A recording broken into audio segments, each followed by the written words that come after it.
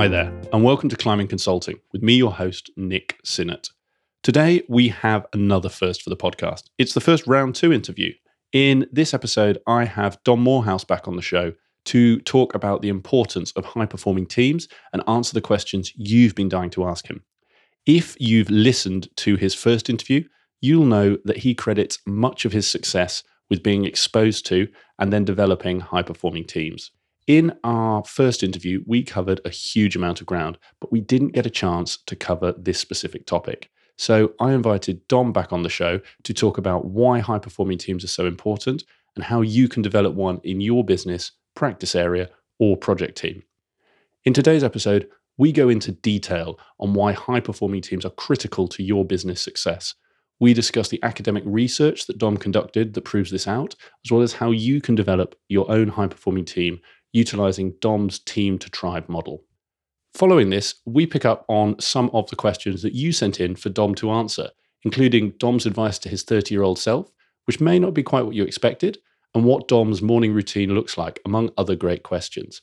It was really good to catch up with Dom again, and I hope you enjoy this as much as our first conversation. So without further ado, please enjoy my conversation with Dom Morehouse. Hi, Dom, and welcome back to the podcast. Great to have you back on the show. Yeah, great to see you back, Nick. You haven't brought the weather this time, though, so yeah. No, you would have thought broken later in the year, but yeah, we're so back here at Dom's house, and it's not quite as sunny outside, but I'm sure it will be as good an interview as the last one. So we're back here because one of the things that we mentioned a few times, or you mentioned a few times during the last catch-up, was around high-performing teams. And it's something that's obviously been critical to your success and how you built Morehouse and some of the things you're doing now.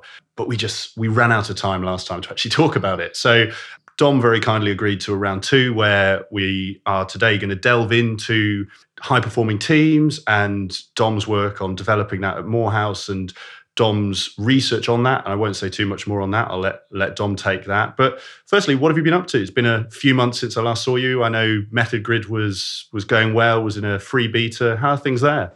No, well, thanks for asking, Nick. So I think when you came here last time, that was a sort of, still fair to say, a bit of a side of the desk project, as you would say. And in the last few months, it's definitely taken a step forward. So, effectively, when we last spoke, it was, I guess, still in the public beta phase. We were still essentially validating whether there was a product there that, we could take to market. And the update would be to say, we've been hugely pleased with how it's gone. And, we now have over 250 accounts, organizations on the product, getting very positive feedback. So we've actually been working hard in recent weeks to develop and turn on the paywall. So I think if this podcast is going out shortly, it will actually be behind a paywall, and we are going into a concerted effort to market the product further and get it out there. Brilliant. Well, great to hear that it's been going so well, and you're taking that step into putting the paywall up and taking it from, like you say, a sort of side of desk into the next phase. I mean, if people didn't have a chance and missed out on getting signed up, because I think you offered a year free if they signed up before the paywall went up, but if people are listening, why should they go on it? Yeah, no, actually, and thank you, because I probably haven't remotely explained what it is. So Method Grid, and we touched on it, I think, very briefly, didn't we, in our last chat, was essentially, it came out of the fact that, from many conversations I've had with specifically professional service leaders, one key component of value is the sort of systematic capturing, structuring of methodology and intellectual property. And it's such a key component. And why is that? Well, firstly, it ensures you're standardizing your delivery. Jane is sort of working similarly to John. And, that means a huge amount in terms of the client's value of your business. Consistency is a really, really key aspect. That also means you can be much more structured about your own internal professional development. It helps join up, people from a knowledge management perspective as well. So that was a key logic into the design of Method Grid, is that at a granular level, you could essentially tag expertise across the platform. And, if you don't have the answer or you're not an expert in a particular area, you always know which colleague, who is. And then another key aspect, which was really, from my own experience at Morehouse was key, was it helps you win work. If you're a small specialist boutique player, you're always going to get the big guys saying, oh, that's a competitive area to us. And to a degree, it's difficult to explain to prospect clients that, you have that genuine specialism and often above where a general multi-provider player is going to be. Demonstrating it via deep toolboxes and methodology sets is the way you do that. And it was absolutely key to how we won a lot of work at Morehouse, because as soon as we opened up our toolbox, essentially a prospect was looking at, in our instance, something that would spend many, many years, building. And on the other hand, you'd be lucky if you had one or two slide decks. So being able to demonstrate them, and have that deep toolbox is so key to winning work. So for all of those key reasons, having sort of structured in IP is key. But what I sort of realized is there isn't really a platform out there that helps, particularly a sort of SME player, capture that. You spend a lot of time developing the interface. So, I guess that was the starting hypothesis. Could we build a platform that really enables? MethodGrid was over a couple of years now of development, a number of iterations, and a brilliant beta community has got to a place we're really super excited by. Yeah, and it goes to market as we speak. Brilliant. And like you say, it's obviously key, that knowledge management side and showing the depth of your knowledge and what you can bring, vital at Morehouse, and great to hear that others are leveraging that through MethodGrid. And just the last piece, because we've not touched on it, if someone wants to go and have a look, have you decided on the paywall? How much am I paying if I'm an SME and want to go and use it? So you find it at methodgrid.com, and we'll go out on multiple currencies. And I guess UK and US prices, UK prices roughly, we're looking at sort of an £8.50 per user per month price point. So I guess circa $10 per user per month. We've tested that, we've surveyed that. That feels like it's down the lower end of the SaaS kind of product range typically. But for us, the MethodGrid really works when you have everybody on the platform, and essentially you're tagging everybody's expertise across an organization, across a team. So we wanted to go down to the lower end of that spectrum, and we'll see how that works as we head off into the next phase. Brilliant. Well, I'll include the link to the website in the show notes. If you want to go and check it out, as Dom said, methodgrid.com. And I look forward to, I'm sure we'll catch up again soon and look forward to hearing how that goes. So bringing us back to sort of the core element for today, why don't we start with actually what is a high-performing team for you? We talked about high-performing teams being critical in the last episode. I think why don't we just start there with what is a high-performance team and why is it so important? In terms of what it is, I'm going to actually defer the answer to that question, Nick, because I think actually, what I want to try and do is get beyond the sort of fairly, the sort of glib one-line summaries. And actually, it does need a sort of degree of unpacking to fully define that. And I think actually what we'll do through this conversation is we'll explore the different, dimensions and layers to that. So hopefully, certainly by the end of this conversation, that will become clearer. The why it's important, again, deserves, I guess, a little bit of layering, because, at one end, it's sort of the bleeding obvious. And to try and get beyond that, I would say, well, it's in some ways, I kind of tell you my own personal journey was coming out of Morehouse and just assuming, I guess, that most people ran organizations in the way that Morehouse ran itself. And it was only by dint of, I guess, meeting a load of other businesses over the years after, and clearly primarily in the sort of professional services world, and getting privileged access into a lot of those organizations, that I really, really was struck by the fact that you're invariably talking to very, very, bright, driven, intelligent leaders. And invariably there's a pretty sound plan, strategy in place. But what became increasingly clear to me was that the real decider as to whether that was an organization that was going to just bob along fairly mediocre kind of path, or whether it was genuinely a growing, scaling business, was whether there was a high-performing team in place that could execute those plans. And I think I needed to see that almost myself, and also to sort of note the fact that it was by almost rare exception that it was a growing, scaling business. And when you got under the hood of those businesses, again, it wasn't because they had a genius stratagem that was kind of uniquely different. It was they just had a completely different quality of teamship.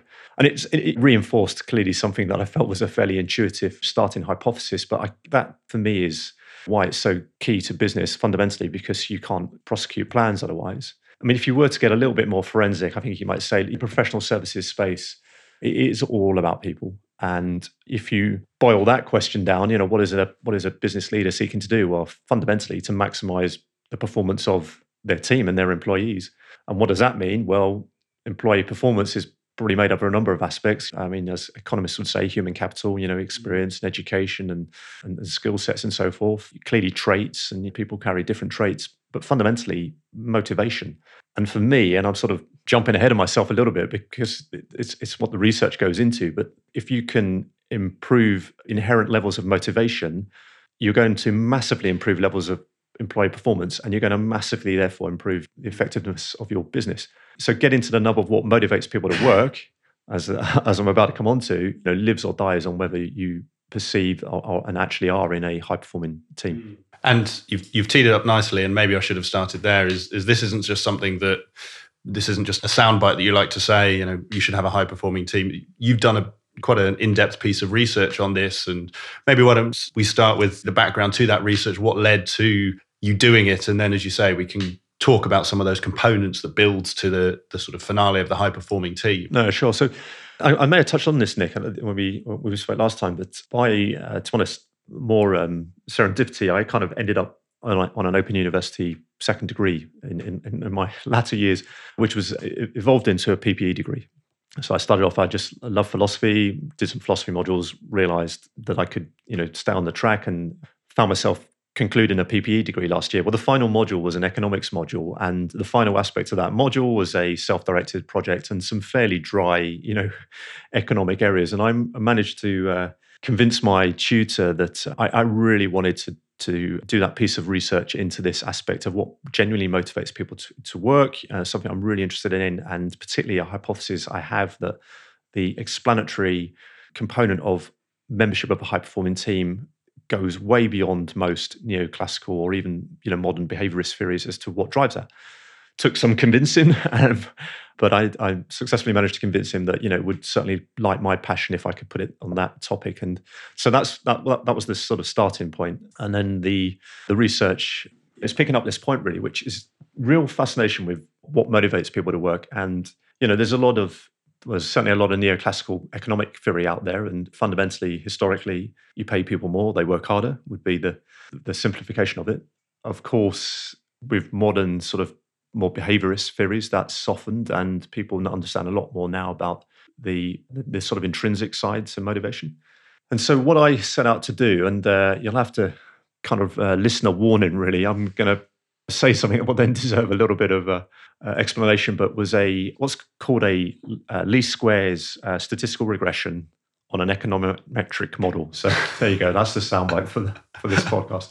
So essentially what that was seeking to do was to build a model that could potentially explain what motivates people at work. And I mean, essentially, statistical regression, all you're seeking to do is to understand the strength of an explanatory relationship and whether, statistically it stands up, whether there's actually a genuine relationship there or not. So what I needed to do was to have enough data to have, to be able to do that. I needed to get a lot. And partly my tutor was quite concerned actually that I was going to set off and fall over. But I was really lucky. I guess, using my own network, I managed to get just shy of 400 returns to a fairly complex questionnaire. And that was largely US and UK. And it was largely, again, by dint of my network, it was largely in the professional services, primary sector space. So I think that's quite an important caveat up front. But the model that I sought to explore and a starting hypothesis is, okay, so on one hand, on one side, it's called the sort of dependent variable, and I labeled it E, is effort and motivation. It's such an important component of ultimately, performance and therefore business success. And just to be clear, that's employees. So how motivated am I and how much effort am I going to put into your thing? Yes, absolutely. And unsurprisingly, it's also completely correlate with how long am I likely to be around in this organization as well. It was completely correlate. So that was E. And if you like, that's on the left-hand side of the equation. That's the dependent variables. So then I put up a starting hypothesis, at least to test the strength of the relationships, explanatory relationships to that. And I put up initially 4. And if you can look at this both as extrinsic and intrinsic factors and fixed and contingent factors. So if you take extrinsic fixed, broadly anyway, wages, and that's clearly taking classical, neoclassical economics. And I labeled that one W. The next one was extrinsic but contingent. So to a degree, some elements of bonus would be that performance bonus, but also a whole load of other aspects that are contingent on your situations. So, whether you're getting great holidays and health benefits and great training, et cetera, et cetera. And that was X in the formula. And then the next one is intrinsic. And intrinsic fixed is just, how inherently motivated are you as an individual? It doesn't matter where you are or what you're doing or what team you're in, what organization you work for. Just, you as Nick, what's your intrinsic level of motivation? Call that one Y. And then the final one, which was the area I was super interested in, is membership of a high-performing team. I labeled that Z. And then clearly what I did do was I was consistent in how each was measured so I could understand the relative import of each across that set. And Z was made up with a whole load. Well, they all were essentially made up of a whole load of derivative questions. And Z particularly, I'd built a model, I call it the team to tribe model, which in some ways the questionee might not have even understood that they were talking about a team. It just, it came at it from a number of questions, but ultimately it kind of produced for me, what is a very good summary team score. So that was the input hypothesis, and essentially, grabbed all of those questionnaires and fed them back in to the statistical sort of processor, if you like. And the first really super fascinating result was that essentially W and X, if you remember, wages and extrinsic benefits, and could be effectively kicked out. They had no explanatory contribution to make to what motivates people. And I should say here actually that there was complete normal distribution in the sort of effort levels. There were people that are down at the 1, 2, and 3. This wasn't just talking to a super motivated set. It was just, effectively normally distributed. It was across pretty much all ages of the workplace. It was gender neutral, and it just kicked out. It just, from a statistical perspective, nothing to contribute. And I kind of my hunch was it would certainly be weak relative to other aspects. I was really struck by the fact it had genuinely no statistical correlate. Just for my listeners' benefit, you might hear that and think suddenly, well, why are consultants getting paid as much as they are? Was there any minimum threshold to that? So is it that after a certain level, that variable disappears, or did it just not matter at all? No, it's a great question. So a really intelligent corollary question to that is, well, where's W and X gone? Because clearly they have a role to play when you're hiring people. Yeah? So if you go back to where I started it and saying the obsession about employee performance, and it's broadly made up of human capital, personal traits, and motivation, enormous additive. If you want to bring in people to your organization with the requisite levels of human capital and the requisite levels of the positive traits you seek, you essentially have to pay fair market price. All that this is saying is once somebody's crossed the gate and they're in your team, in relative to motivation, wages and bonuses actually have very little to say. Does that make sense? Yeah. So actually, it wasn't part of your research, but during the recruitment conversation, 5, 10 grand, whatever it was, might have some bearing. But once you're in, the suggestion that work harder for a 10 grand pay rise might not. Totally. Yeah, totally. And I think, fundamentally, in terms of that starting conversation about, almost refereeing people into the firm, it's got to be perceived as a fair trade at that point. If it isn't perceived as fair, then I think that will start to sort of unwind down the line. But as long as you've paid fair remuneration for the kind of talent and the human capital that you seek, the conversation about motivation and effort down the line is moved way beyond remuneration. Mm-hmm. Yeah, so going back to, I guess, this iteration here, W and X have been kicked out. And I then spent essentially days playing, and you are sort of tweaking and iterating a model to try and understand, well, what is the best explanation for E? I've collected a load of questions. I've still got, in this instance, Y and Z left. But is there anything else I asked that can fill a hole in it, and different forms of the equation? And essentially just, it's almost a creative exercise at this point, just looked at multiple different explanations. And eventually landed on one which was really striking when I got there. It was a really powerful explanation of E. In statistics sort of parlance, it's called an R squared of a model, is the degree to which the independent variables explain the dependent variable, and it had a really, really high R squared. Particularly so for what is essentially a behavioral, non-physical kind of world. And it came down to 3 variables. I won't I won't bore your listeners with the absolute numeric equation. Well, I'll put it in the. I was going to say I'll put the paper in the show notes. So if we do have any listeners who really are keen on the stats, I know you go into it at length in the paper. Absolutely, and of course you can take the academic paper as well as the business one. So the simple version of that is essentially it came down to 3 variables, and I'll give you the rough proportionality as well. So in ascending order of significance, and I'll give you the rough sort of relative quantum, as it were. The first one was, and it was a question I asked, if I'm honest, slightly accidentally, but as I was playing around and inserted it, realized it had it was playing a key role, was to what degree do you find your work intellectually stimulating? So that variable, and let's just call it IS now, intellectually stimulating, was a key. It was absolutely key in explaining E, and it probably in relative terms was about 1/6 of the explanatory force. So that's a really interesting area. The next one was this remaining variable that was in the starting model, which was, if you remember, why intrinsic motivation. So to what degree are you intrinsically motivated? And by its very definition, the firm you work in can't change that. It's just fundamentally who you are. Well, that is. And motivation, this is probably a question some of my listeners are thinking. Motivation in what sense? So I'm intrinsically motivated is that I'm motivated to climb to make partner. I'm motivated to help the firm. Is there no in a far broader life affirming way? So I think the questions that came at that were just essentially to what degree can you self motivate, be it in a pursuit of knowledge, in a pursuit of fitness, in a pursuit of career goals, pursuit of relationships. To what degree am I self motivated? And again, what was really interesting, because I've had some challenge back when people have heard this as to, well, aren't you maybe you're just talking to a very motivated cohort, and they're all up that upper end anyway. No, again, when I analysed that data, it was almost a normal distribution curve as to where people were on the sort of self motivation scale. There are many that would and I should say that the questionnaire was anonymous, and there was no reason why it should have had any sort of bias in that regard. And it proved that it didn't, in so much as there were scores of people that essentially self-volunteering themselves to be 1s, 2s. I'm struggling to get out of bed type folk. But some of those were actually in their contingent workplace, highly motivated for other reasons that had sort of pulled them up, as it were. But yeah, so this variable was key, why, and it had about 1/3 of the relative contribution.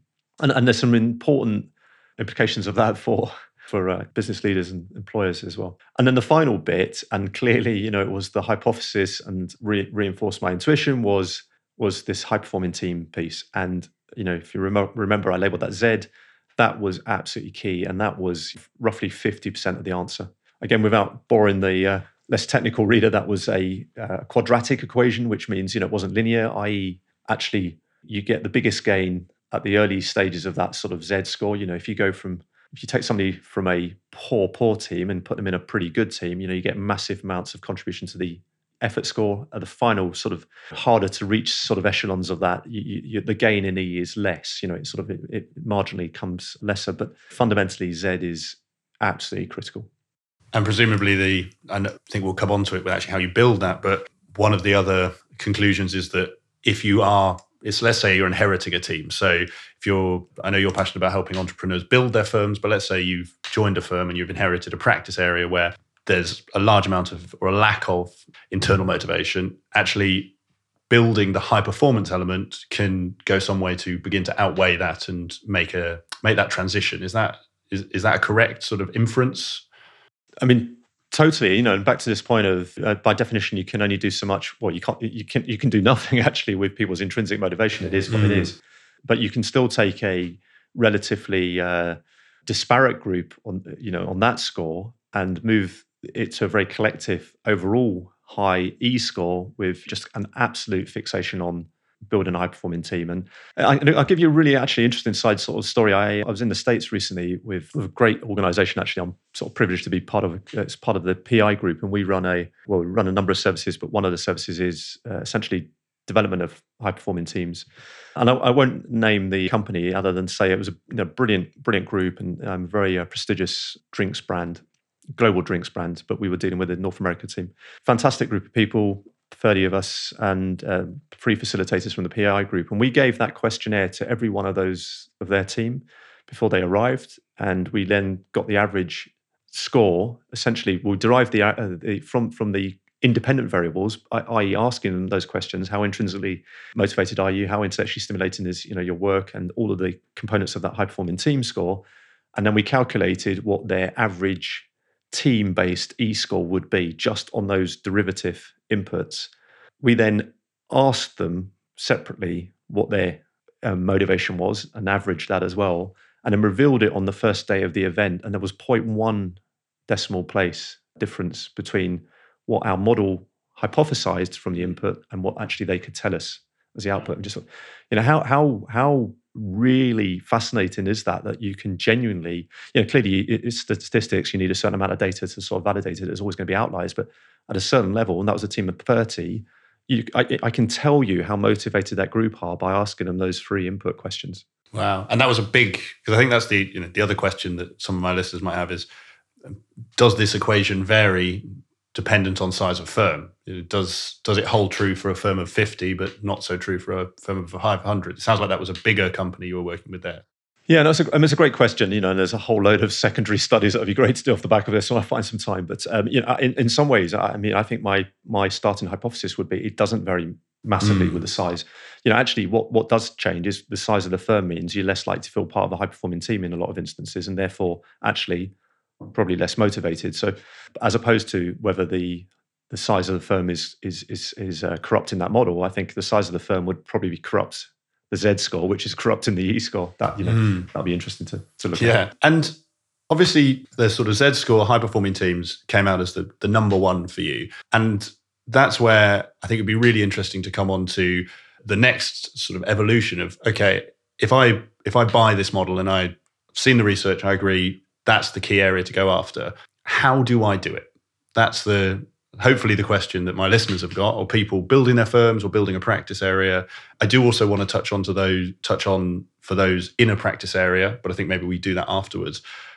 How do I do it? Or how do I know where I'm even starting on that? No, great question. And I think, if we've still got listeners with us, Nick, after that, I think we're done for stats now, aren't we? Off into the stats world. I apologise to everybody. Then, that is clearly the hugely intelligent corollary kind of follow-on. So the model I used, and I think massively validated with the results of this, was something we call the Teams Tribe model. And it has six layers to it, which are broadly hierarchical, i.e., to go into layer 2, you really need to have pretty solid layer 1. It's not completely linear. It's not like you can't do some of this in sequence, but broadly speaking, there's a hierarchical logic. So it kind of makes sense to step up on that model, because that's the nub of your question. So the layer 1, we call it the right stuff. And actually, when I first built this model, I called it talent, and then it sort of sat with me for a while, and it didn't sit very comfortably because it's far more than talent. So the right stuff is definitely a better nomenclature. So what do we mean by that? Well, fundamentally, regardless of what team you're building, you need somebody who's technically proficient in what you do, or has the potential and aptitude to become very quickly technically proficient. So, back into the Royal Marines, and we're looking for people that can shoot their weapon over 300 meters pretty accurately, can run with heavy loads and get from A to B and then still shoot their weapon. You can strip that down into the component parts. Rugby team, you need somebody that can throw a ball accurately and You can break that down into a myriad of sub skills, sub talents, and professional services. Again, we've all built competency frameworks. You can look at the kind of analytical communication, personal traits that a good management consultant or good professional services agent has. So clearly, technical proficiency, but as importantly, attitudinally, they can do, and they have that proclivity to being a team player and a proclivity to sort of a mental agility and sort of positivity. So, we call it simply can do technically, can do sort of attitude. And so the first layer is that there's as Jim Collins, wasn't it, said, fairly cliched, sort of getting people on the bus point. There's no point really talking about teamship until you've got that constituent membership in place. So fundamentally, and you go, especially so now, go back to this point that we know intrinsic motivation is such an important component of ultimately motivation. If you have the luxury of building a firm or team from scratch, then filtering people in is the most important thing you will do. And actually, one of the massively key things you're trying to filter in is just that intrinsic motivation. Really, really exploring that, because again, by definition, you can't change it. I want to come back to the relative importance, but how do you do that? Because we've all been in interviews and you sort of get asked about a time you failed, you get asked about a time you worked in a team. How do you as a hiring manager or hiring business owner actually push through what can sometimes be quite a contrived interview or everyone's got their sort of best persona on? I'm not going to claim to have the absolute sort of panacea to this because it's the key challenge, isn't it? And it's got sort of nuances to it. So you're totally right. It's easily blagged as a sort of standard interview. So I guess what you're seeking to do is, I would say, really look beyond the sort of immediate professional world. I mean, I think you learn a lot more about people in terms of what they do outside of work and things they're proud of that's not necessarily in the professional space. So invariably what people have done outside of that is a really interesting lens into their motivation. So, but again, I think that's not necessarily a novel answer. Lots of people do that. I think, again, like a lot of actual traits that you're refereeing in, you need to sort of accept that there should be quite a lengthy probation period, because I think it is easy to be blagged actually in sort of short-term selection processes. So at the very least, there's a sort of a mitigation process of having 6 months, if you can extend it to that far, to sort of genuinely explore somebody's motivation. I would also say, from my own experience, we used to have lots of experiential events where people are coming together and mixing in sort of ways that kind of enabled that to be seen probably much faster than might have been the case in an ordinary sort of working life. Yeah, so no summary, simple answer, but exploring aspects outside of the working life, a lengthy probation to sort of really validate it. People can't blag after a certain period of time, can they? And as much of a different experiential mix in that working life to look at it as well. I can't remember who the quote's from, but it's one of those, again, business cliches of you should judge people by how they treat the people they can't get anything from. So how they treat the receptionist or the secretaries as a way. I don't know if that's one you've come across. Totally. And I think we might have even touched on it briefly, Nick. I totally agree with that. It's a slightly different point, though. I mean, for me, that was just basic human courtesies. And actually, I want to work with people who I just think are decent human beings, as opposed to motivation per se. But I think it's a brilliant test. Actually, I always used to run down and speak to our receptionist after an interview and just say, how did they treat you? Take somebody, senior hires, take them to lunch. Actually, I'm more interested in how they deal with the waiter than I am with me. So no, I totally endorse that also. I think it's a slightly different piece. Sure. No, really, I think another interview tip for people listening. But to that point around, you've got the right stuff and in terms of capability, but then in terms of sort of outlook and mindset, which is more important? If I've got, and we'll do the sort of polar opposites and you can find the grey in between. If I've got someone who's phenomenal at consulting, doing the do, but is a rubbish team player, and I've got someone who is average to, they meet the minimum, but they are your sort of minimum threshold in terms of capability, but they're a fantastic team player. Which one are you more likely to bring through the door? And feel free to make up as many people in the middle to sort of balance that. Every day, Nick, the latter team player who could be starting off with that sort of minimum skill set, but I guess with the caveat that you can see the potential for that aptitude to grow. I mean, if you want to build a premium firm, you need people who've got more than minimum sort of technical proficiency. But every day, if you spot somebody with the right attitude, proclivity to being in a high performing team, super motivated, over the technical kind of A star. I mean, it's the classic Jack Welch kind of matrix point, this, isn't it? Where, if you remember the story, early days in GE, he very publicly sort of fired a number of his senior team who were the top sales folk in GE, but just in no way carried the values of their organization. And he famously got up on the stage and said, look, I'm not sort of letting these guys go because they needed more time on the golf course with their families. Let's be really open about it. They didn't align with the values of this organization.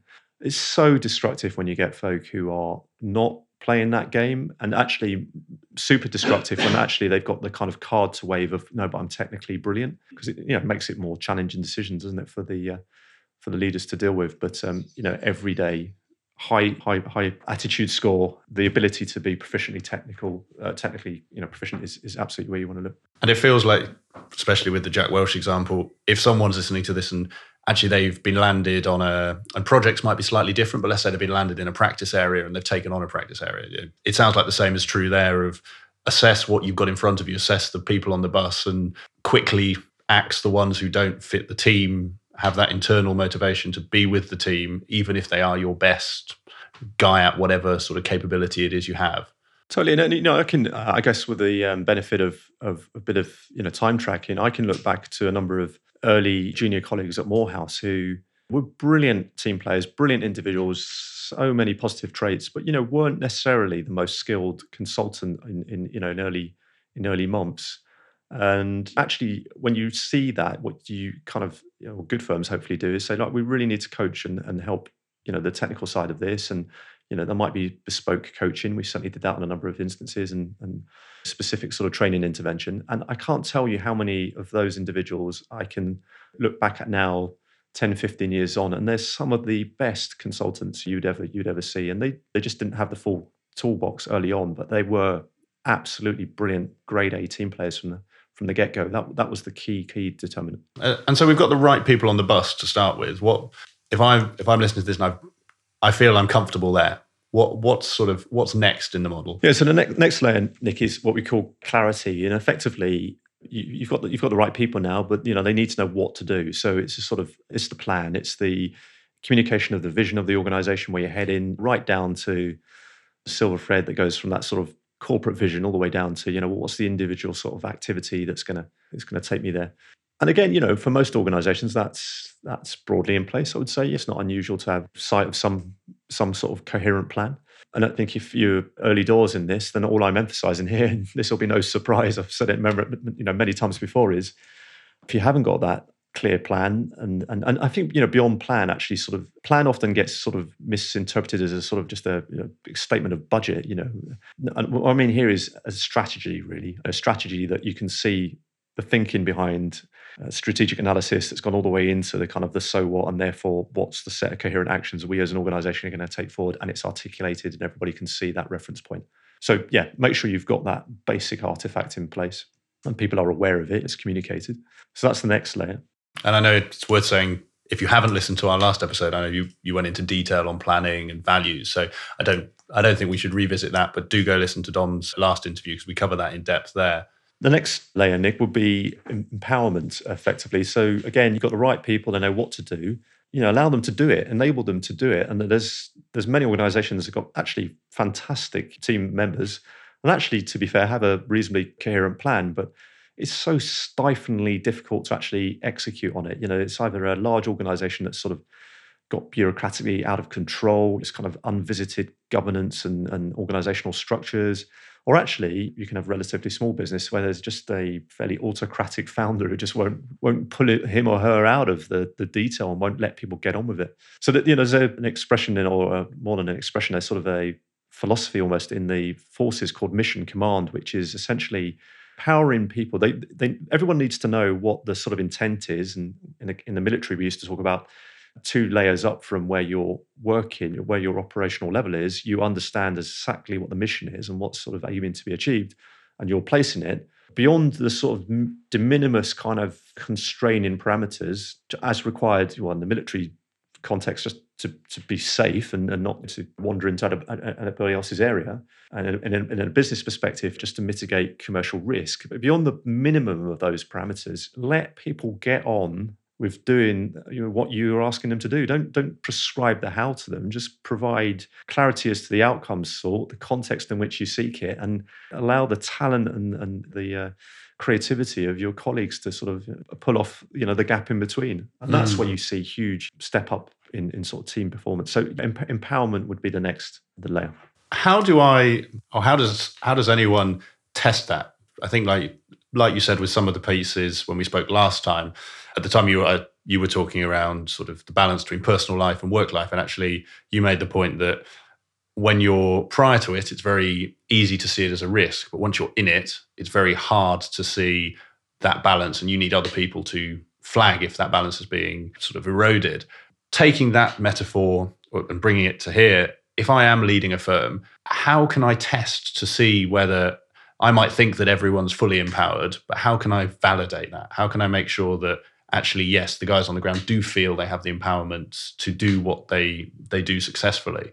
I mean, in some ways, it's a bit of a sort of glib answer, but I would frankly just ask folk, if you built the right kind of cultural firm where people are very comfortable speaking truth to the sort of leadership team, which is clearly prerequisite for this, then I think if you just ask folk that, you get the right answer. I think from a business leader's perspective, in some ways, it's invariably the case that you can do And I'm pausing here because there's actually a bit of a nuance because, on one level, great firms, what they do is they codify and they standardize and they have prescribed sort of checklists for aspects. We should unpack this maybe in a slightly slower time over another question. But on another hand, you are leaving huge amounts to in the moment creativity. And I think most leaders need to kind of expect more and kind of pull back from that latter part of this equation and almost, as I say, just experiment, just give minimum sort of parameter to something. Again, as long as you're not well, and you can also take measured risk. I mean, I'll give you an example. I think we touched on it in the last podcast, but when I ran an internal program to develop our internal sales capability, we decided very deliberately to let everybody have a go at that. And if they were so self-motivated to do that, regardless of grade. And of course, that came with risk because I had fairly junior colleagues and out in the marketplace talking to prospect clients and not really knowing what they were going to be saying. Another firm might have wanted to have totally supervised that. So of course, we knew that there would be a few trips and a few stumbles, but in terms of the net outcome, massive sort of benefit in that instance, just to our sort of revenue growth. So I guess what I'm saying in a long-winded way is another way of discovering it is by incrementally pulling back, because it's invariably the case that you need to pull back as opposed to put more stricture in place. Because if you genuinely put the right people on the team, that you've filtered people in who are by their nature seeking to fill those sort of those gaps and take on increasing autonomy. That's quite I think that's a really interesting point around as well the layering. So if I think I've got the right people on, they're team players, they're great at what they do. How often or how do you have to revisit that as you evolve through this model? So did you maybe at Morehouse or when you've seen this elsewhere found that as you've increased empowerment, some people, they might be great team players, they might have the technical skills, but actually they really floundered when they were given less direction or less restriction, I guess you'd say. I mean, how do you have to revisit each stage as you layer on top another level of the model?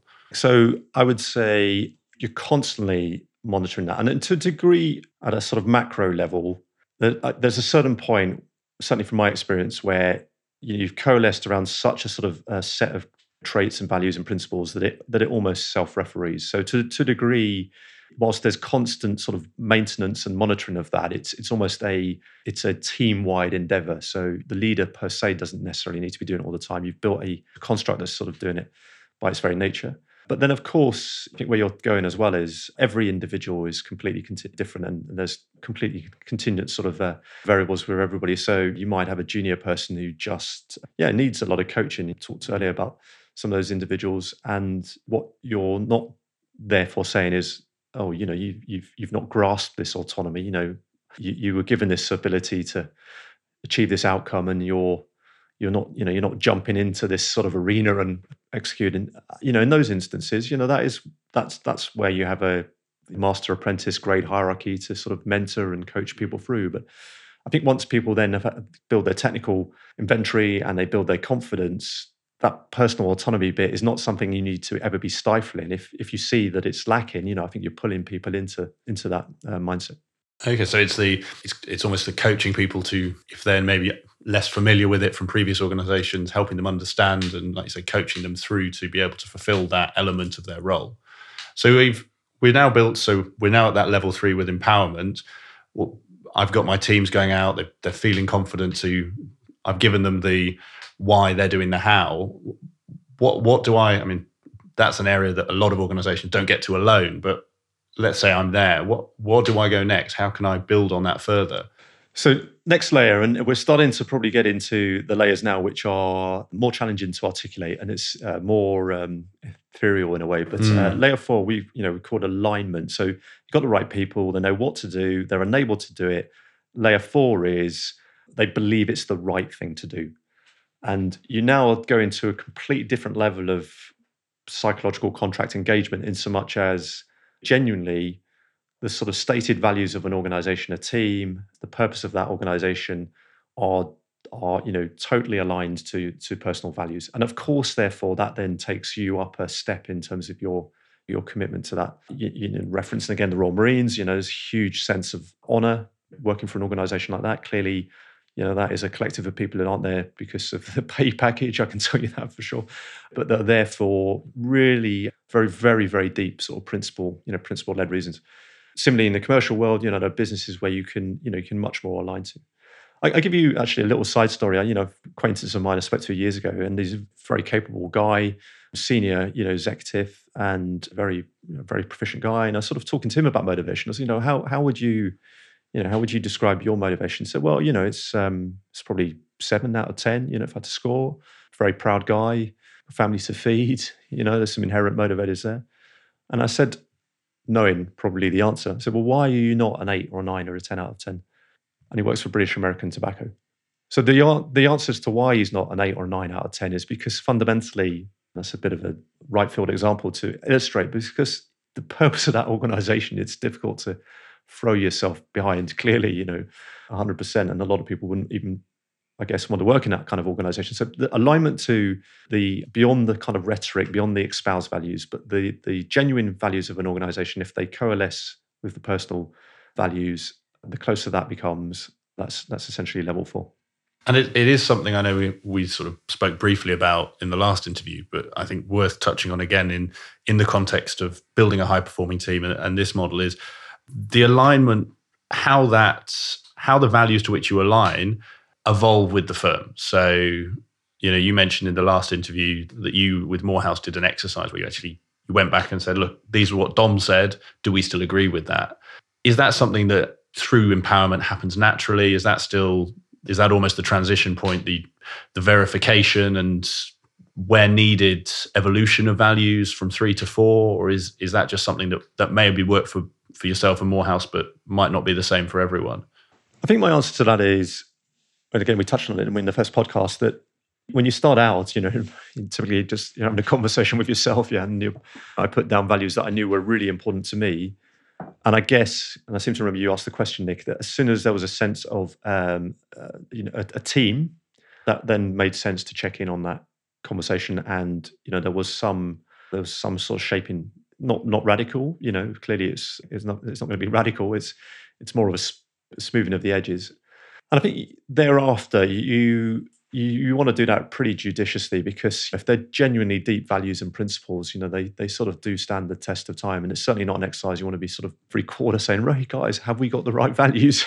I think there is a moment early on in a kind of team company formation where you check in on that. If you're making it the sort of the annual exercise, and if the whole things get thrown out and reinvented, then you probably haven't sort of landed on the right set. I'm just coming back to in my head the difference between the owner versus the practice lead. And I think the empowerment piece, you can build that empowerment. So you can build in your practice area or project team. It's worth touching on how there will probably be a lot of people listening to this who are maybe running projects, but not businesses or practices. Just as a sort of slight tangent, is this equally as applicable in, say, I'm taking on a delivery project of 50 to 100 people, or maybe 20, is this equally applicable there? Or is it worth sort of highlighting at this point that it's more focused on firm growth than it is, say, project delivery? So I think the model's relevant everywhere. Because the brutal reality is it's probably more likely to be the case you've got a fait accompli. Here's your train set, try and steer it as best you can. All I would say is, if you take yourself through that model, there's many places where you can make a positive impact, regardless of whether it's fait accompli. But the brutal reality is the first layer, probably the most important layer, certainly on the hierarchical build, is whether that's the right group. And clearly, if you can't change constituent membership, you have got some massive constraints as to how great a team that's going to be. Notwithstanding, you've got the ability, if you can't change membership, to at least get more out of that group than would otherwise be the case, behaving in different ways. And even with the membership, no ability to change the membership at all, completely fettered in that regard, you can hugely signal, emphasize, provide the lead example of the behavioral tenets required, particularly around the right attitude, the can-do attitude, such that some people can adjust their behaviors. Again, you won't change the spots of the proverbial leopard, but you can shift some people that are sort of maybe in that malleable zone. And of course, you can improve the clarity of the plan. Of course, you can improve sort of layers of empowerment. And of course, you can enhance the sort of the values of that organization, which again will buoy up others. So yeah, it's not without its constraint, clearly by definition, but it doesn't mean the model's of no relevance. And that, I think, is quite a key point, because I'm sure, and I've been in organizations like this, I'm sure you have, and on projects where, because maybe the right stuff isn't on the bus to start with, people sort of give up and not bother. But I think, as you've highlighted, it sounds like the people on the bus gives you the potential value, and it's up to you then utilizing some of these things we're talking about, some of the examples you just gave, to maximize that. So let's just say you might have a project team that can only ever get to a 6 out of 10 from an E perspective, but they could be at a 2 to start with. So getting them to a 6, you've trebled the motivation there. But if you've got your own people and your own team, you might be able to get the right stuff that give you a 10. No, totally. I mean, and in some ways, again, particularly going again, technical warning. You remember it was a quadratic function, the sort of Z-score as it contributed to E, but notwithstanding, and it's the classic sort of marginal 1% that we hear so much about, that even those small gains, and if it were, as I said, broadly speaking, Z's contributing 50% to that E, so let's just say, 0 to 5. If you move a team from a 3.5 to a 4 in the commercial world, that can absolutely be the delta between you and sort of 60% of your competition. It's giving you that extra capacity to work, on the business, as opposed to, just in it the whole time, instead of just kind of, and actually for professional services, this is really salient, because one of the really key distinguishing features is lots of firms are doing the best they can for their current set of clients. The firms that are growing and successful they're doing both that. They're doing that, delighting their current clients, whilst also finding the sort of marginal time to work on the business, growing capabilities, building new assets that take the firm to the next level. And they're doing that continuously as a concurrent activity. So you just eke out that little bit of extra motivation, and your Z-score could be the component of it. That's the difference between a mediocre firm and one that's building capabilities to grow. Really useful. And I think that point around the quadratic function, for those who are less stats savvy, and I'll frankly include myself in that, econometrics was something I haven't done for about 10 years. But that core point of, because of the shape of the function, a small amount at the early phase can actually have a bigger impact than later on. So doing a little will have a larger impact if you have a really unmotivated team than if you're trying to get the 1%ers and you're sort of the top of the top, the Royal Marines, the Olympians. It will have some impact, but it's a lot less and a lot harder to get. But right at the start, if you've got a basket case of a project, doing some of these things can have a huge impact relative to the effort involved. Perfectly pertinent.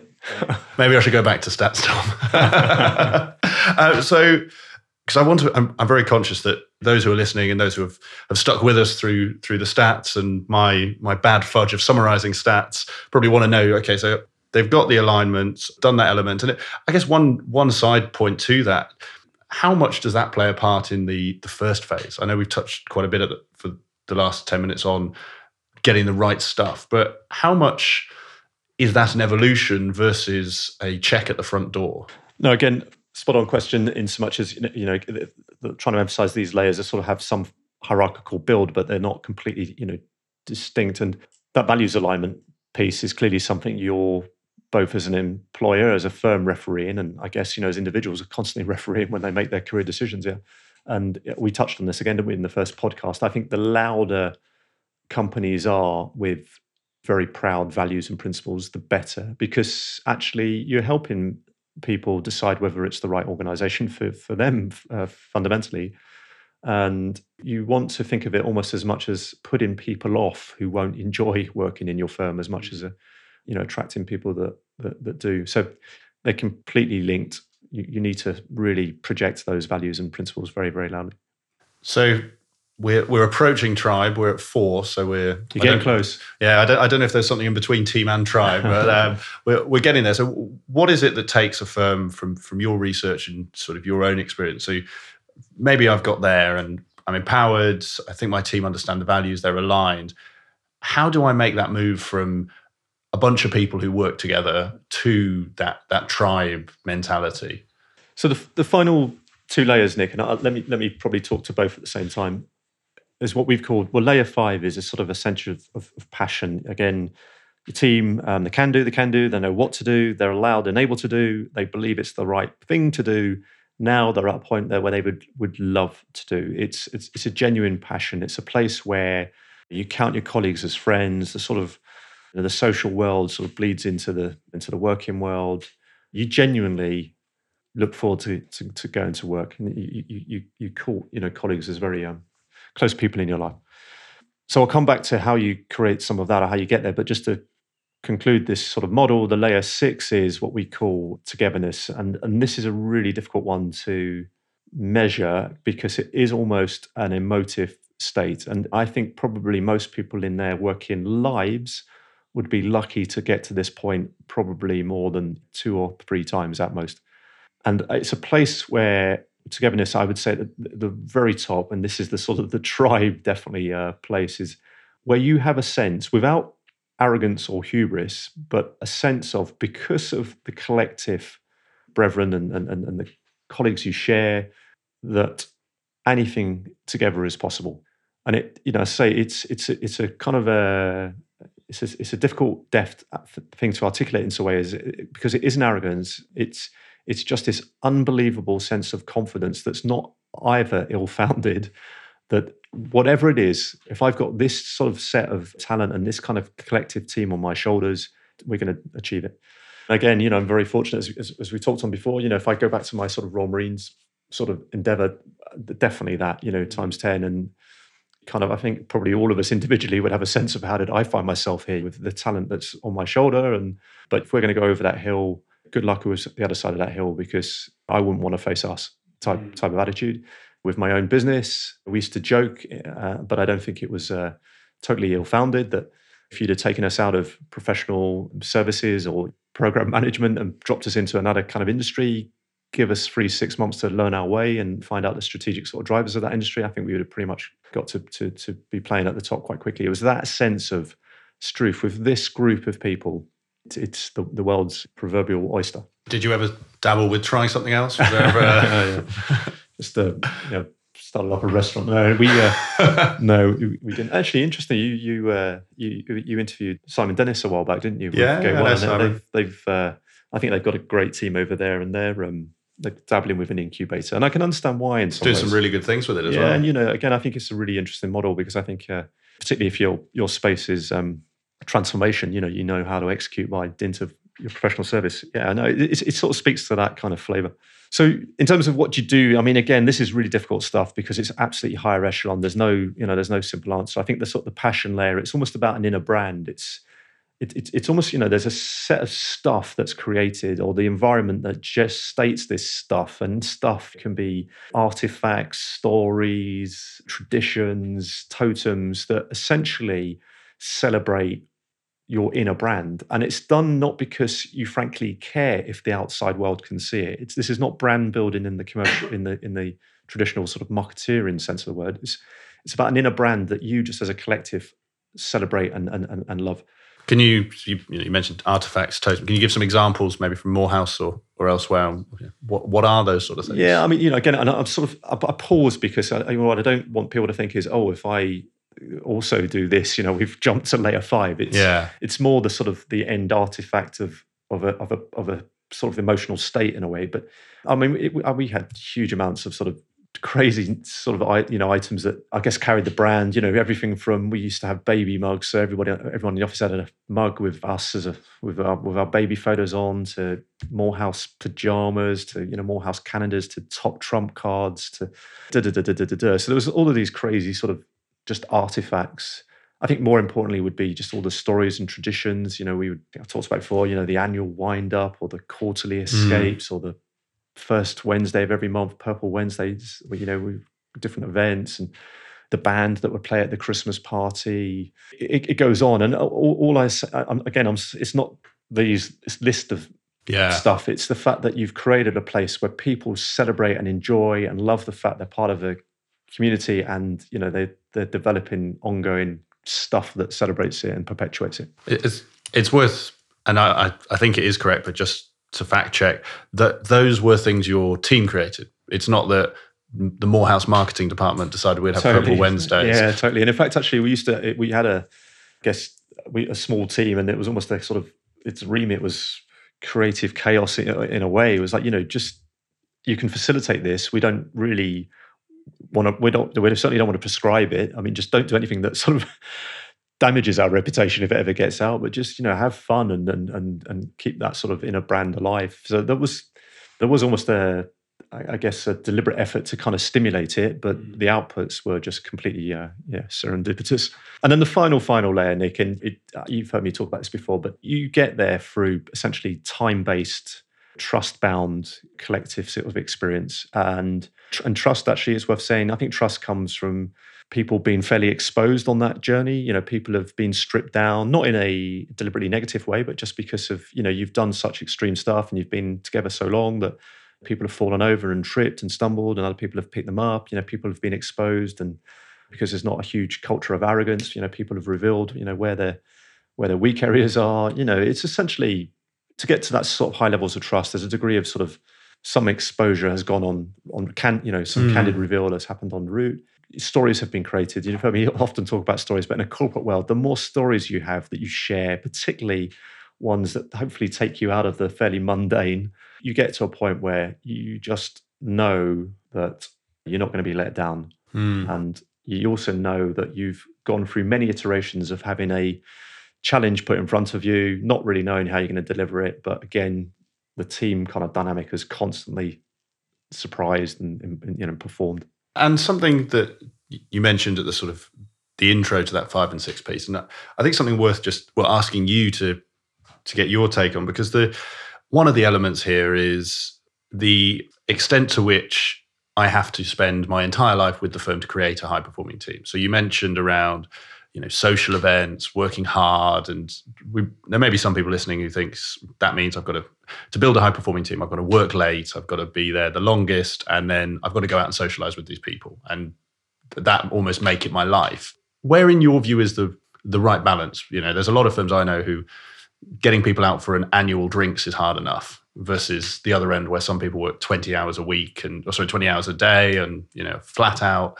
For those who are sort of listening to the point you made around building stories, where do people start, or how much is this a time for capability versus actually just doing some smart things will help lift you to that level? Unfortunately, I don't think there's any sort of easy path to this, and it does take a degree of invested time beyond the 9 to 5. That said, this doesn't necessarily all need to be kind of late nights, and I've talked about quarterly escapes. I think that's an investment that a lot of firms can make, even if it's not quarterly, frankly. I think a number of businesses, if they just took their teams away, once or twice a year and just had a committed 2 or 3 days, that they've sort of carefully architected, put some consideration into, that's a combination of work and social and just some different activity. It's just caring about the kind of working world beyond the sort of 9 to 5, beyond the kind of standard serving the clients in a professional services space. If you genuinely want to build a company, a construct, a team, there is a deliberate focus that's required on that aspect. It's just not going to happen by osmosis, just doing the standard job. And I think that's the point I was trying to find out, like you say, is you've highlighted escapes. I mean, I know from the places I've worked, not scientifically, but the places where people socialize together, albeit once a month, there is a much better bond than between the places where people don't. And the same, you mentioned around the totems. You get some firms where the marketing department does have pens. I'm holding one from a hotel chain at the moment, but every consultancy has pens, books, etc. But it's the organic evolution. It's almost the why you're doing it, not the how or the what you've done, is the sense I'm getting from you around that level 5 and 6 to really get up there. Totally, yeah. And again, it's sort of worth pointing out that clearly the artifacts are not the input, and they're the sort of evidential output. That's something that's interesting. So and it's certainly not on marketing output. But I mentioned one earlier, like the trump cards. I mean, that came about because a couple of the guys in the team just thought it would be genuinely amusing when the team's roughly 50 strong, a pack of cards to celebrate everybody's quirkiness. And so, everybody's scored on different aspects. I think they were looky-likey as well. So everyone's got a looky-likey. And do you remember who yours was? I think, who was it? It was Arthur Daly. I'm embarrassed to admit. Apparently, I look a little bit like Arthur Daly. I hope that was about looks anyway, not my business stuff. So, yeah, but what it was doing was celebrating that, this team is so close. We know everybody's sort of little quirks so well. We just want to sort of laugh about them and celebrate them. And the artifact that came out, a pack of trump cards, was just sort of almost a side piece. It was the fact that the team had got to that point where they genuinely enjoyed and had that sort of level of humour, One thing across all of the model, and I think you've given really clear direction at each stage of how you can build this as a CEO, let's say, or someone running a firm. There's almost an implicit element of you as the founder or leading team driving this. And some of my listeners might be listening and thinking, well, that's great if you're an extrovert, you're outgoing, you love going to these parties, to these escapes, to these drinks. How is this different, if at all, if you're more of an introverted person? Do you obviously advise firms or sort of in a similar place to where Morehouse was? What do you find yourself saying to those leaders who are maybe, Dom, I'm just a bit of a quieter guy or a girl. That's not going to these big drinks. That's not me. I would say it's got nothing to do with sort of extrovert, sort of gregarious sort of natures. You're right to sort of identify that as being almost a sort of a common inference that's made. But you mentioned the word, I think, charismatic there. And for me, charisma is not about that sort of extrovert jumping up on the tables. It's much more about the sort of the very confident carrier of values who genuinely lives those values. And I think that authenticity in leadership is what is charismatic, and that's what carries people. So that doesn't need you to be the life and soul of the party. It does need you, however, to be vocal about what you stand for, where you think the firm's going, the clarity bit, making sure people are clear about the sort of values and principles in the organization, and sort of engendering that sort of inner brand that I talked about. So none of that is extrovert. It's authentic, I think, is probably the word I'm trying to emphasize. Brilliant. And thank you. Yeah, thank you for clarifying that, because I'm sure there are people listening and I think that will be really useful for them. So I'm conscious of time, Dom, and I know there is a second half to this, which is listener questions. So I think we've gone into some real detail on the paper. I'll include the paper that you wrote around the Team to Tribe model in the show notes so people can go and read it. Both I've seen the business version. If there is the academic version with the heavier stats section, I'll include that as well for those who are more that way inclined. But I think it's worth just pausing. For those listening, what would your sort of closing bit of advice be on this Team to Tribe model? If someone has listened to this and thinking, right, I need to self-audit and then move my team up that quadratic function, what would you say to them? I guess to the degree with a sort of copywriting flourish, I titled the paper "The Most Important Equation a Business Leader Need Ever Know," but hopefully it's come across in this podcast, Nick, is I kind of mean it. So my sort of final piece on this would be, what's the so what's we've talked about. You can't change people's intrinsic motivation, but know how significant it is. And therefore, selection processes that filter for it, you really, really need to explore that, maybe have another look at that in your own team organization. And hopefully, with some emphasis, I've illustrated why the high-performing team bit is really at the nub of all of this. And I would just say, just become equally intellectually fascinated by the topic of team. I mean, mine is one but paper. There's a lot of interesting stuff out there. Just take a professional passion in working out what makes high-performing teams tick. And that's the bit where you just need to stay completely focused on. Last episode, you gave some really good book recommendations. If anyone is interested, like you say, about reading more around this topic, you've highlighted how important it is. Are there any other books, obviously, on top of your paper that you'd suggest people check out? So in danger of drowning you under a long list here, Nick, because as you probably imagine, I get fairly consumed on this topic, but I'm just going to call out 3 books that have sort of jumped out at me and are sort of beyond the normal sort of, I guess, fairly easy sort of platitudinal read. But The 5 Dysfunctions of a Team is a bit of a modern classic. Patrick Lencioni, I just think he writes it in a very very sort of easy to read style. I think that's a nice read and very reinforcing, hopefully, of a lot of what I've talked about. And I'm going to call out another book, which actually I would put a little kind of reader warning on it. This is quite an academic book. I mean, very academic book in a way, but this is a guy who is seriously deep in the topic of what teamship's all about. It's called Authentic Leadership by a guy called Robert Terry. Courage in Action. Authentic Leadership, Courage in Action, Robert Terry, which is a difficult read, but by some margin, probably the most considered book I've ever read on the topic. And then another one, which I think is just a classic and stood the test of time, is General Slim, Courage, which again, I think it's captures a number of radio speeches and radio interviews he gave. But it's a really really interesting book, particularly if you like your military history. Brilliant. Well, thanks a lot for those recommendations, Dom, and I'll include those in the show notes. Hopefully they're all still in print, so I'll see what I can find on Amazon, and I hope my listeners find those useful. So we spent a huge amount of time and some really good insights around the Team to Tribe model. As you know, and as my listeners hopefully know, you were kind enough to let me test out a new show idea, and that is Ask Dom Anything, or Ask My Guest Anything. That's not the show idea. This won't become a new podcast just with Dom. He may create his own, but you never know. And so thank you to all of those who submitted questions. There's 4 that jumped out, and it'd be really interesting to get your answers to. Feel free to take them how you want. Give us an in-depth answer, give us a short one.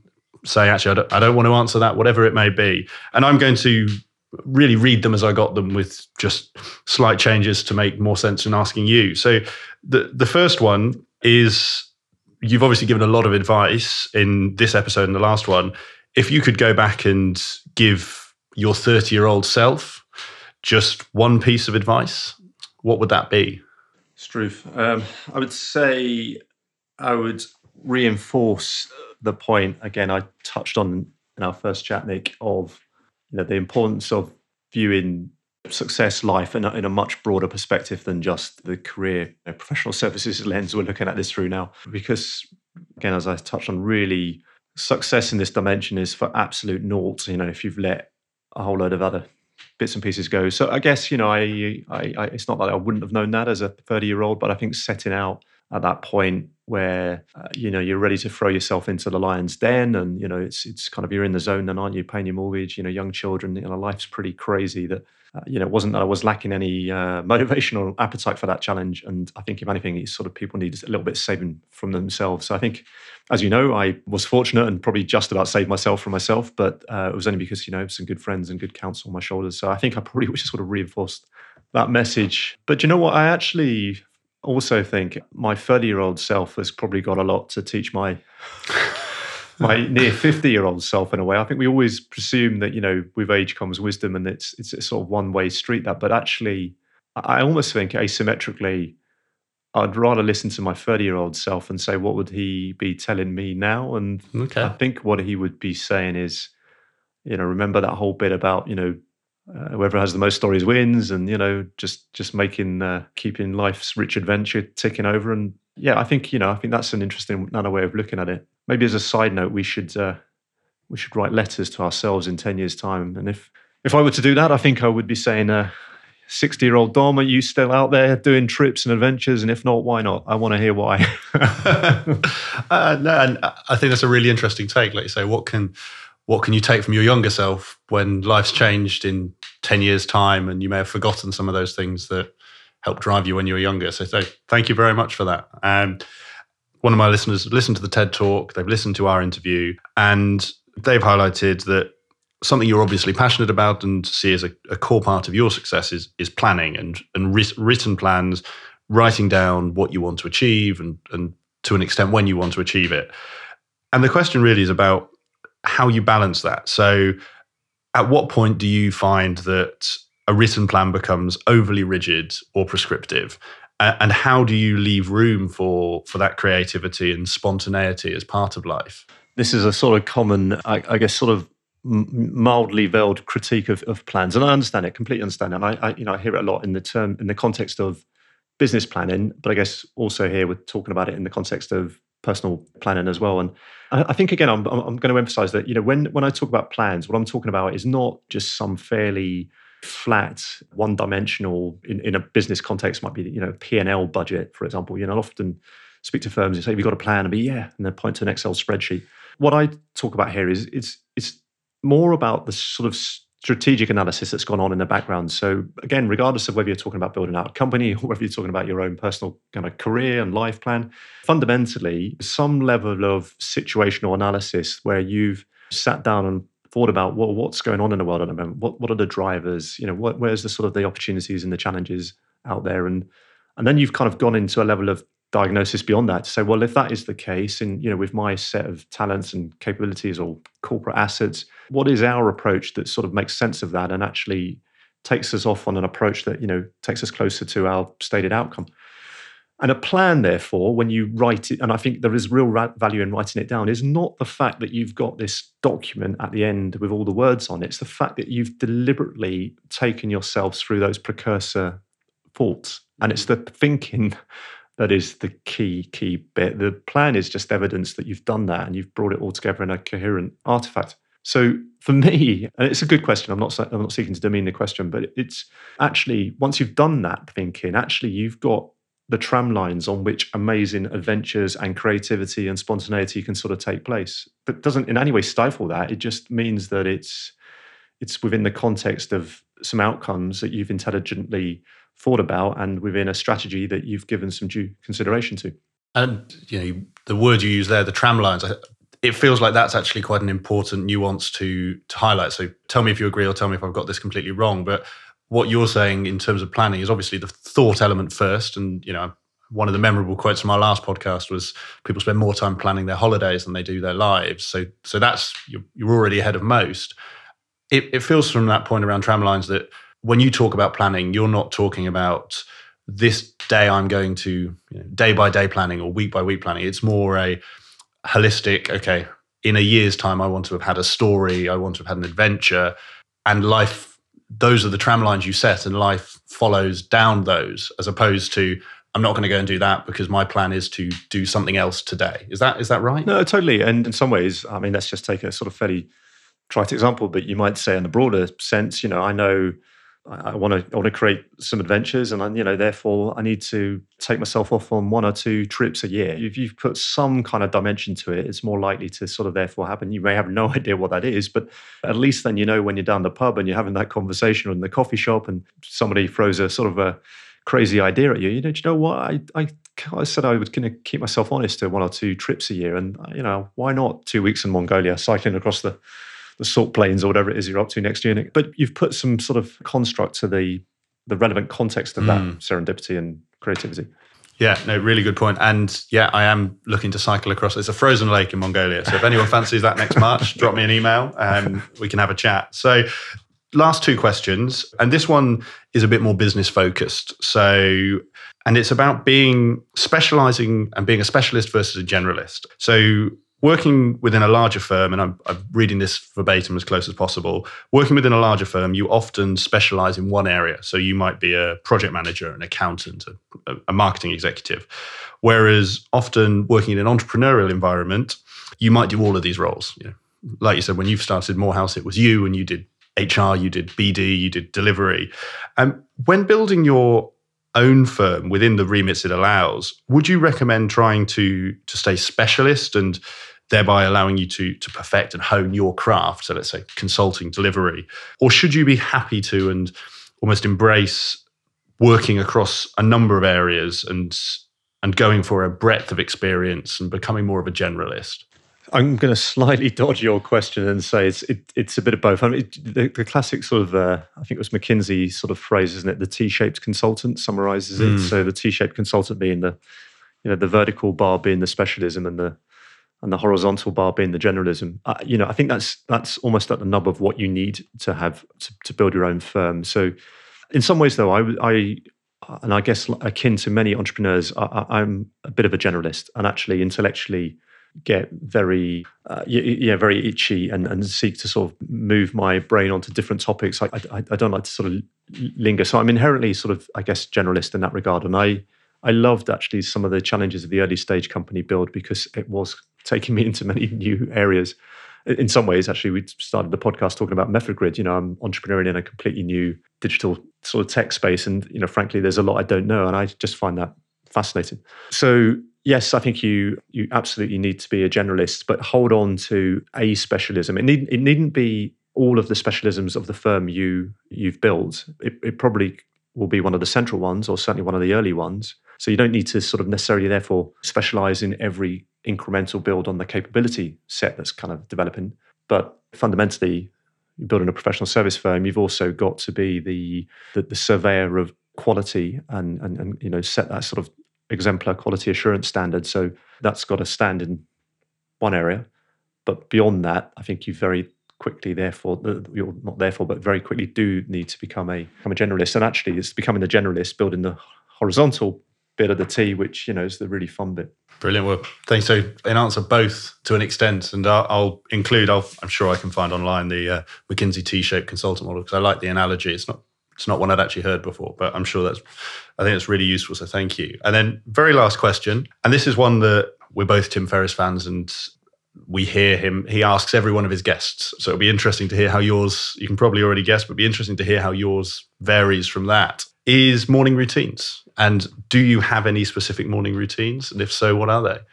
I guess I do. I mean, I'll sort of describe this morning's routine, I guess, and that's fairly established, I would say, as a weekday routine. If I'm honest, I tend to sort of put away from it of a weekend, because I'm also really interested in what people do, Nick. And I think actually I found myself speaking to a lot of people about sort of morning habits, particularly. It is interesting. So this will be my morning. I sort of wake about 6:45.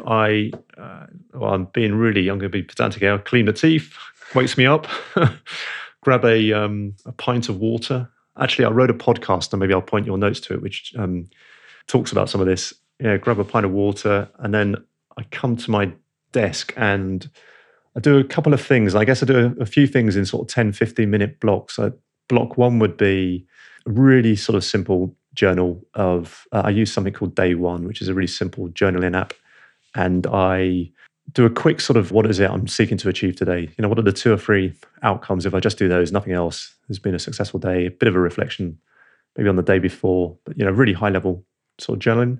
And I do that in conjunction with something called, I use another app called Things, which is from the Getting Things Done Michael Allen book, I think I mentioned. So that's kind of essentially, I look at my calendar, what's in my Things app, and using Day One journal, I sort of bring it all together and, as I say, summarize what's the key outcomes for the day and what's in my today set in my Things app.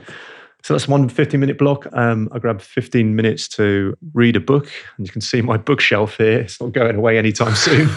And the only way I can slowly move through it is just literally chipping away 10, 15 minutes each morning. And I think, what I find is 10, 15 minutes equals 10, 15 pages. And slowly but surely, I sort of grind my way through that bookshelf. Just on that point, so we're sitting in Dom's office, and you've got a huge amount of books on that shelf.